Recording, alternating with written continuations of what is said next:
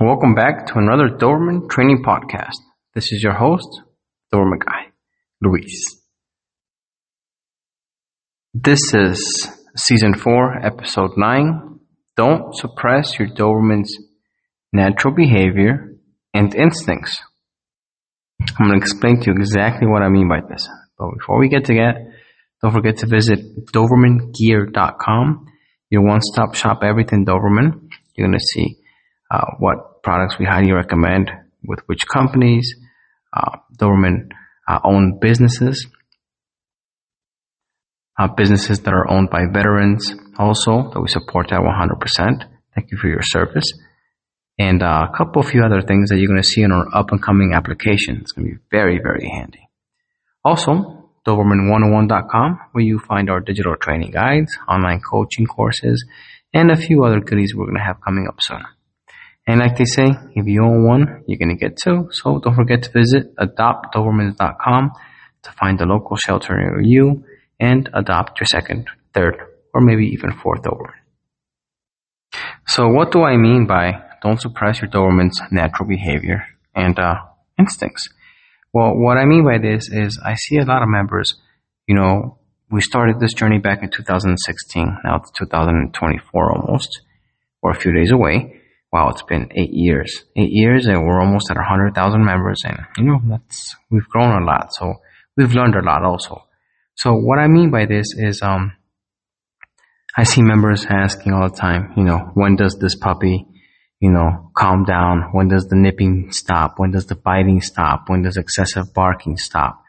I see owners with Dobermans that are, 16 months, 12 months, 24 months, when does the excessive barking stop? When does the reactivity stop?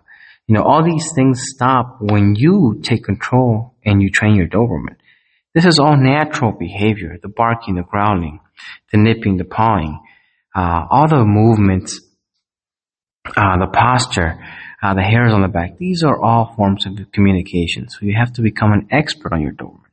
It's your goal as the owner to become an expert on your Doberman.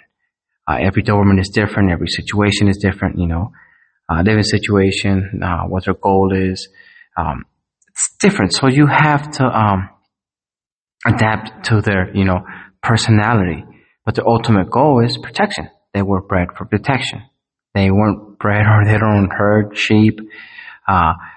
They weren't bred to be tied up and left out, and protect livestock. No, they were bred for protecting the owner, for protection. Always remember that. So it's very important you become an expert on their communication. They have the talent.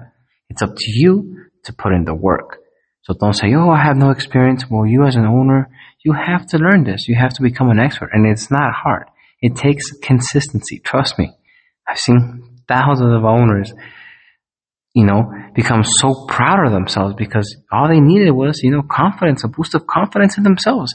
Think back of, some of the hardest accomplishments or the hardest things you had to go through in life, right? So if you went through that, why would you let something so easy, discourage you? Remember, like I said, they have the talent. They were bred for protection.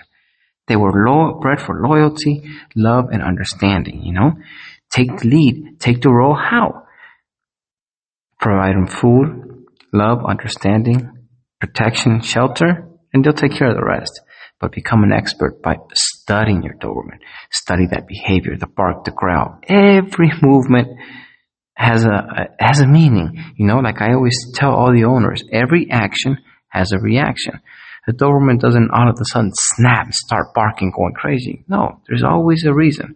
Doberman doesn't all of a sudden bite in defense or because they're scared. There's always a reason, Just like any other animal, any other human, we get to a certain point where we lose control of our emotions because we've been pressed to that point. So you have to find what is causing this behavior. It's a puppy. Okay, the puppy's behavior, where did the puppy learn this behavior from?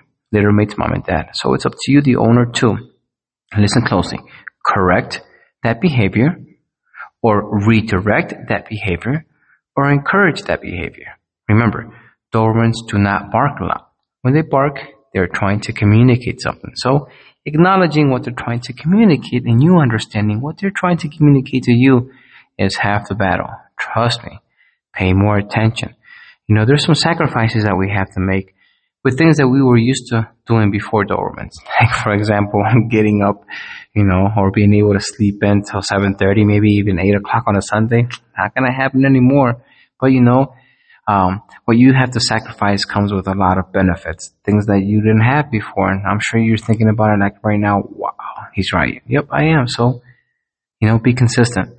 Owning a Doberman is something very unique experience. So if you're not talking to somebody that's owned one, they're really not on the same level you are as far as understanding what you're capable of doing. So if you're stressed out, frustrated, feeling lost, trust me, we were all rookies at one time.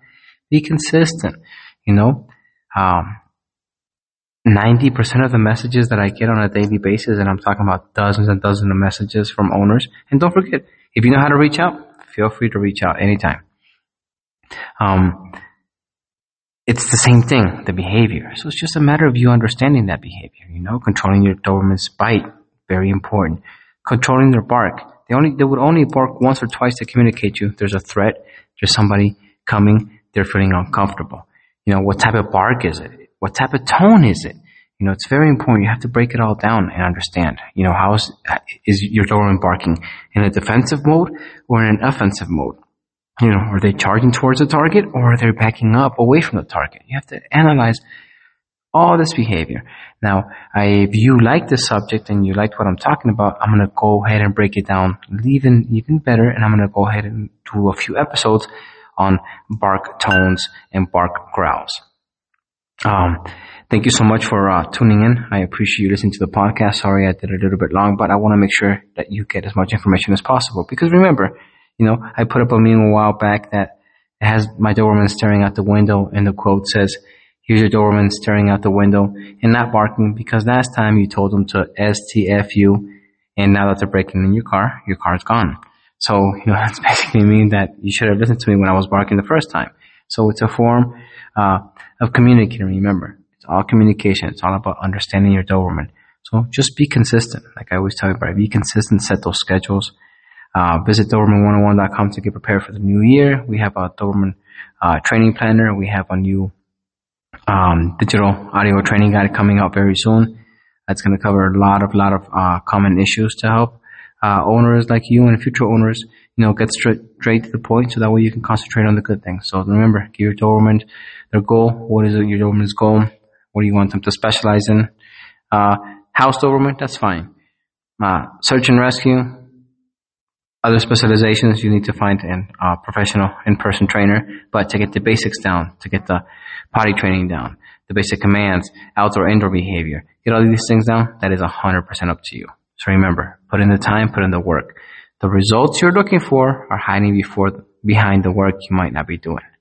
So don't forget, visit Dobermangear.com, your one-stop shop for everything Dobermans. Have an amazing day, and also, don't forget to visit DobermanTalks.com for our journey, so you can hear about our journey, how it's been for the past 8 years in our Doberman Talks podcast. Thank you so much for tuning in. Have a blessed day. Remember, keep it consistent.